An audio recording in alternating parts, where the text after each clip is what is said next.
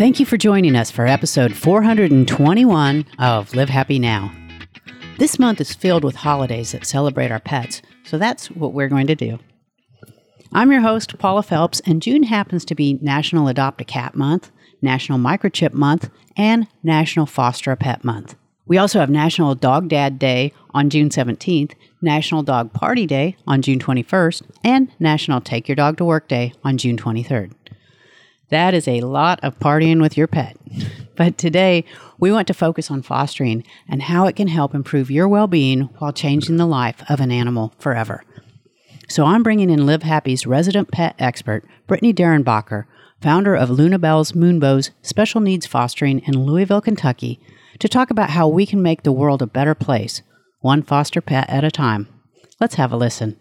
Brittany, welcome back to Live Happy Now. I'm so excited to be back. This is such a natural topic for us to discuss because it's National Foster a Pet Month. Mm-hmm. And you and I actually met because of you foster animals. I needed an animal. We connected. It's been a great thing. But, during the pandemic, a lot of people were adopting and fostering pets. Shelters were empty. There were waiting lists. So where are we at now? What's the current situation and the need for fostering? I think despite COVID and how that drastically changed things, there is always a need. There will always, always, always be a need until we have legislation that changes or some type of very serious systemic change politically to kind of change the environment and that is resulting, right, in these animals most of the time from overbreeding. But COVID was so interesting because it was such a positive boom. It was such a positive shift. All of these people wanted animals. They wanted to give love, and they were going to shelters. They were going to rescues. People were stepping up to foster because they had so much time. And so I think even though we don't really have enough adequate data, I think eventually we will see how this has changed and affected. But I think it's only natural to assume that everyone went back to work. Everyone went back to, chaotic schedules and life. And because of that, I think that there has been a shift, especially in rescue. There's not a single volunteer in shelter and in rescue right now that I don't know that is just inundated. At capacity, full of animals. And so, it's tough. I think we're kind of seeing it all play out in real time right now. And I wondered if it was just me or my area that I live in, because I've seen so many posts lately about our shelter is full. We cannot take anymore. Please, if you can foster, if you can adopt. Mm-hmm. And I've seen this so much in the last few weeks. Is that a product of us pendulum swinging from having done the fostering, having adopted, and now people are kind of going back and saying, I'm not cut out for this? I think that is definitely a piece. I think also we're seeing the result of breeding picked up. People needed to make money. And I also think there was a need for it. It picked up in all areas, right? And so we're just seeing a result of that. I just think that shelters literally all over the country, shelters that normally would have, or rescues, right, that normally would have been more open for being the ones that would have been reached out to say hey, we're full. Can you help? They're full. And so that I think is telling. Fostering gives so much. Of course, it gives a lot to the animal. It gives so much to the person who does that. And we're going to get into that. But first, tell us about your story and how you became involved in fostering, why you wanted to do that, because it really does kind of take a special mindset and a special person to want to do it at the level that you do it. Yeah. This is a topic that is just so heart-centered for me because it really comes from my relationship with my soul dogs, Sunshine and Zoe. They just taught me so much about myself. They brought so much joy into my life. And my relationship with them is what led me into fostering because I just had a lot of love to give. And, I was in my early 20s. I loved doing volunteer work. I loved giving back. And since I was a child, I think I've always had a really unique bond with animals. I've always kind of played into that advocacy role for animals. And I felt very passionately about caring for them. And so I just kind of started doing research on my end and looking into breed specific rescues because Zoe and Sunshine were beautiful Boston Terriers, like perfect. And yeah, so I started doing research, and that's how I found the rescue that brought us together, Boston Terrier Rescue of East Tennessee, the Kentucky division. And I started following them on Facebook. And that was all it took. I loved following the dog stories. I loved seeing them end up in forever homes. And so I put in an application, and, there's a process that I had to go through, some interviewing and having, someone come to my home and make sure that it was going to be a safe and supportive environment for an animal. And before I knew it, I had my first foster dog. His name was Louis Pierre. And it started it all. Well, and fostering is such an interesting relationship. I used to tell people it was like dating because it's like, I know I'm not going to have a permanent relationship with them. Mm-hmm. I'm just getting them ready for their next perfect relationship. And it can be hard for people to understand how you can take a dog and give it your all, give it your entire heart, all your love, and then send it to another family. So talk about the mindset. I know that you've coached people on this and helped them get through it, because it can be tough the first couple of times. So what kind of mindset and what does it take to go in and have that pet foster parent attitude? Yeah, I'm glad that you asked this question, because I think mindset in this role and in this job is key. Intentionality is key. And, my advice is to go into this relationship and role with curiosity, with patience, an eagerness to learn, and a genuine heart-centered approach, for meeting the animal where they're at. And what I mean by that is, like, we have to be able to meet this animal at kind of this very traumatic stage in their life and be willing to allow them to grow, right? Right. They're not going to come to us perfect. That is rare. It does happen. It's like the unicorn in rescue work where you just get this dog that it's like, okay, this dog's ready for its home. Nothing that we need to work on here. And many times when we get a dog into rescue and work to find a foster home for them, folks will ask, like, are they potty trained? Do they like kids? Are they leash chained? And, in a perfect world, those would be really easy questions, right? Every single animal has their own story, and there's no way that any of us can predict or know. Most of the time, they will not come with a story. Right? They were found on the side of the road. And I think their own past and experiences of how they ended up needing rescue, it's a variable, right? Yeah. And so oftentimes we just don't know any of those things. All we know is that they need rescuing ASAP. I think the biggest thing that people don't see behind the scenes is the immediacy and the urgency that often happens in needing to get that animal into care quickly. And so we just don't have the ability to stop and see, is this dog potty trained? Is this dog going to be okay with your kid? We just have to be willing to meet them where they're at and give them time. Give them the opportunity to be nurtured under care and safety of a loving foster home. Typically, this is the case. They will be nurtured. They will be loving, amazing animals. And all of that will be super reciprocal too. They nurture us and we also grow. So if we're willing to lean into that and have patience with that, I think that's the mindset. When pets come in, and to your point, they often are not perfect. I think I've had one dog in 20 years that he came in, he was potty trained, he was good to go. And they have a lot of damage to them. So let's talk first about what the pet receives when we become foster parents.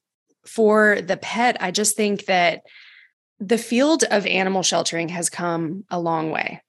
And so I definitely want to say that. I don't want it to come off like this is in any way shaming shelters. I just think that even in the best circumstances, animal shelters are a stressful place, right?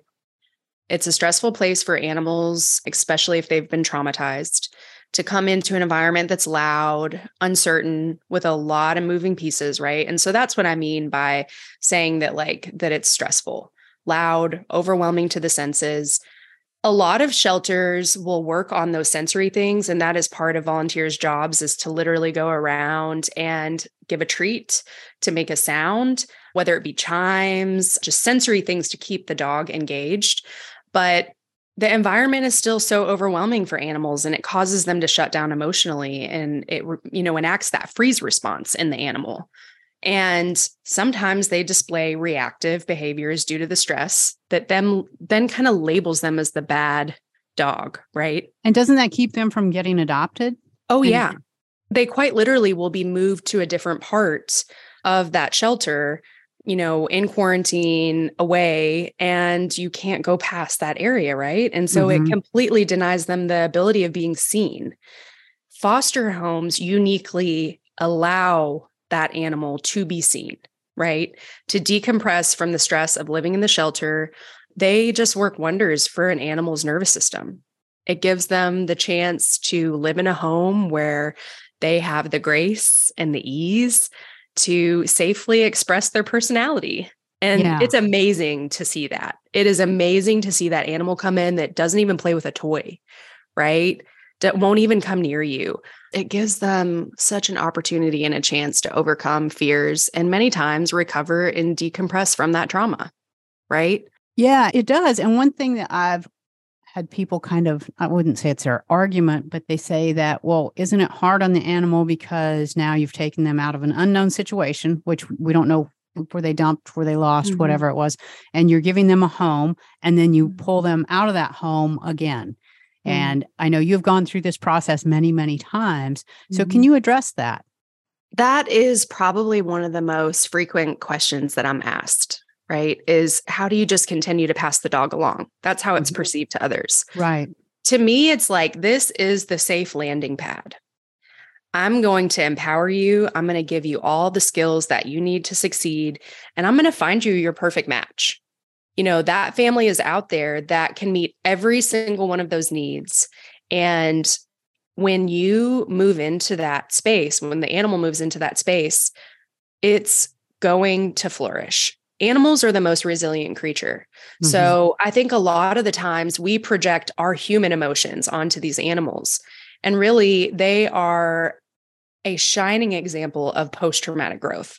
Yeah, because I've seen dogs who have been through an amazing amount of trauma and abuse, and the way that they're able to love and heal and become kind and tender beings has always amazed me. And that was one thing that attracted me to fostering, was because I was dealing with some trauma in my own life that I was trying to work through. And being able to work with animals during that time and see them come from abusive situations and become whole was really, they were teaching me. I was learning a lot from them about that. And I think it's just been an incredible journey for me to watch how animals do heal and how they teach us to heal our hearts. Right. Because essentially we're giving a voice to the voiceless. So you will see that a lot of people that are in some type of animal care work will have had, trauma at some point in their life, because I think this work just so deeply is connected to that need to help and to give a voice and to advocate. And so that comes from a place, So talk to me about the mental health benefits that we receive as foster parents, because I've discovered so many benefits from it. It's just an incredible experience. Yeah. And shout out to one of our past episodes together, right? Like, we love to talk about animals and mental health. And if you haven't listened to the episode already, it's called Celebrating Our Pets. And we really go like super deep on all the benefits of that. But literally, animals improve everything, everything. They improve our mental health, period, mentally, physically, spiritually. And another thing that we've explored together is that they improve our lives cognitively.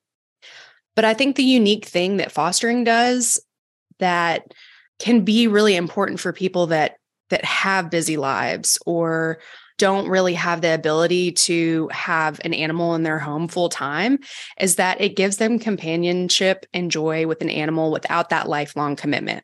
So it can be like, let me do this for a couple of weeks, take a little break, a couple of weeks, a little break. It's kind of like being the cool aunt. Yeah, exactly. The cool uncle, right? You get to send them home. You get to send them to their forever home. And I think that's really cool. And most importantly, in regards to mental health, is that it gives us purpose. So that's huge. That can be big for someone who, say, is suffering from depression and has trouble, like doesn't have a reason to get off the couch, doesn't have a reason to do something. Like if all you have to do, like, let me get up and feed this cat. let me take this dog outside for a walk. And you start making these small things because you have to. And it starts snowballing into an upward mental health improvement. Yeah. You're needed. You're giving back. You're enacting change in someone's life. That's rewarding. That gives a person hope. That gives a person confidence. And I think that animals do such a good job of relieving stress in our life and helping us cope easier with life changes. So they, more than anyone, right, know that too. So they can teach us all of those things. Yeah. They know the best ways to relieve stress. They know how to cope with changes and transition. This foster will know all of those things. They're living it. So absolutely. So I just think it's such a very special reciprocal relationship in regards to mental health and to those benefits. And one thing that you brought up, you mentioned that if you don't have the time, you don't have to have this as a full-time foster. And I think that's something that's really important to bring up because there are several programs where you can do something for a day. When I was in Nashville, there was a guy who his dog had died and he didn't really have the time to take on a new full-time dog. So he would go on his lunch hour and he would walk dogs at the shelter. And I've got friends who take their kids every weekend and they meet dogs. And part of their job is like to learn how these dogs do with children. There are other things besides having this dog full time. Can you talk about that? How you can find some of these opportunities? Yeah, every single volunteer position matters. I cannot stress that enough. It is rescue work, shelter work is a well-oiled machine that requires a lot of people in different pieces, right? It is not just one person fostering. It's not just one person adopting.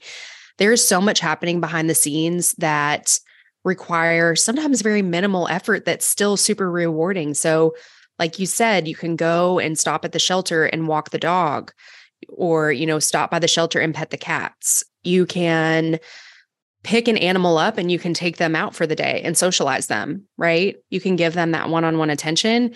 You can be the transport driver that picks the animal up from wherever it is, takes it to the vet or takes it to the foster home. Every single piece matters. And as a volunteer, you really are an invaluable part of this life-saving team. It's teamwork. You feel that reward because it has it doesn't really matter what role you're playing. You still have that same kind of team mentality. It's like, we placed this dog, we found her this home, and now we get to watch her flourish on social media. So yeah, it really does become this great team effort. So let's talk about children and what children can learn. The last dog that I adopted had been fostered by a woman who had 2 young children. Mm-hmm. And I thought that's so great because I saw how her children were with Rocco. And I thought, man, that's really incredible for them to be raised in that environment of fostering and knowing like, I'm going to care for this dog and then I'm going to give them to this forever home. So tell me what that can do for children and how that's going to affect both the children and future animals down the road. Fostering is a very unique and empowering way to teach your children responsibility, right? Responsibility in pet ownership, but also just responsibility in things around them, compassion, helping others. I think that parents worry a lot about their kids getting too attached, but in my experience, the kids are the most resilient. Again, it's like these adult humans projecting a lot of their stuff on these animals and the kids. And really the kids are the understanding ones. They're so, so helpful and essential in these transitions. And what's most helpful, again, is the intentionality you take before stepping into this role as a foster.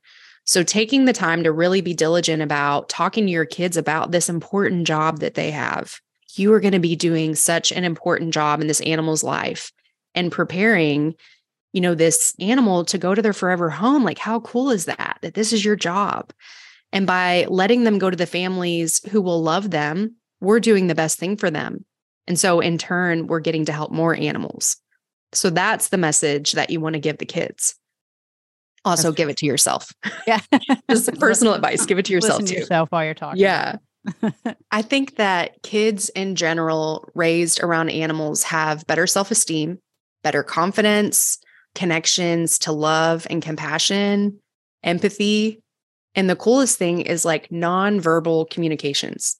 Animals uniquely teach us that. And so kids are able to learn that. And I think something also worth mentioning here in regards to kids is most high schools across the US require service hours from their students, and animal care services count for that. So I kind of want to give a plug for that, because that's something that I really loved anytime that someone reached out to the rescue and, talking about their kid needing service hours, like, hey, can we foster a dog? Yes, you can. Yes, it's a win-win. Yeah. Right. Oh, that's terrific. I hadn't even thought about that. I do love seeing when kids are involved in it and how that changes it. And that's super, super cool. And I know that you've seen so many different situations, and you kind of went next level with your special needs foster group. Tell us a little bit about that and how it started. My favorite story to share. Our rescue is named Louisville's Moonbows Special Needs Rescue. And it's named after our first special needs dog. Her name was Louisville. She came to us at 3 days old and had a cleft palate. It taught me so much about myself. It taught my husband so much about himself. And we really thrived in that environment and advocating for her and learning about her. And when she had a lot of other complications that typically happens when you have an animal that has a congenital issue. We had her for a little close to 2 months, and we just wanted to honor her life. Once she passed, we just felt so strongly that we wanted to continue to give back in that way and learn as much as we could. And I feel like it kind of like universally opened this door where people started reaching out to us. And it really grew over time, because how we started to conceptualize what this work meant really started to broaden, where we were taking in elderly animals, needed some medical care or needed to be permanent fosters. We took in animals that maybe had behavioral challenges due to trauma, and we worked with them for long periods of time and found them very special foster homes. I wanted you to tell that story because I really do want to bring this up. I've heard people talk about, like, I can't take in an elderly dog. I can't take in a special needs because it's too heartbreaking. Mm-hmm. And you and I, one thing that we share is when I was doing fostering, I always went with the elderly dogs. And there was just something to me about being able to care for a dog, knowing that they were going to spend the last days of their lives being loved, that I knew they would not die alone.